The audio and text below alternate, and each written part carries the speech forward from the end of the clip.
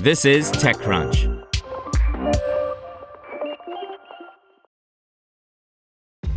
This episode is brought to you by ShipStation.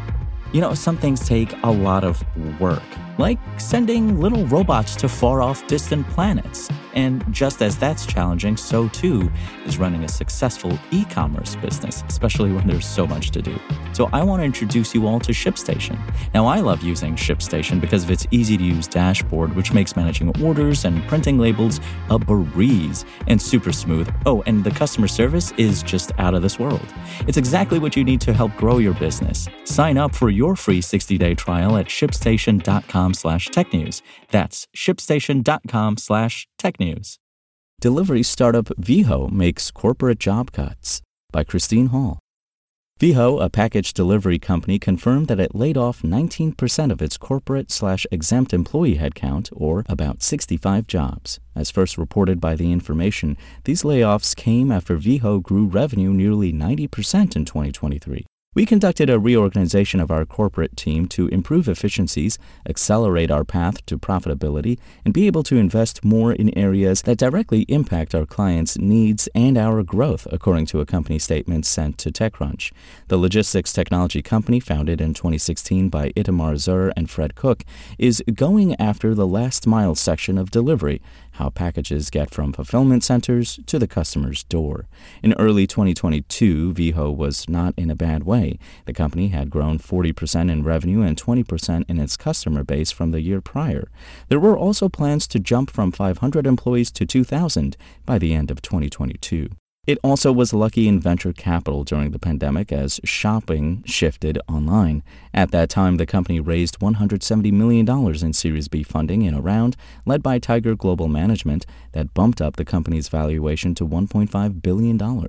That was after announcing $125 million in Series A funding 2 months prior, the round that pushed Veho into unicorn territory. General Catalyst led that round.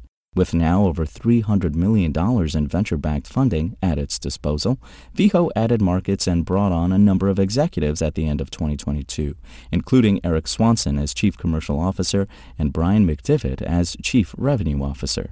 In the summer of 2023, the company went into 11 New England markets and was working with customers like Kroger, Saks, Nordstrom, Misfits Market, HelloFresh, and Nespresso.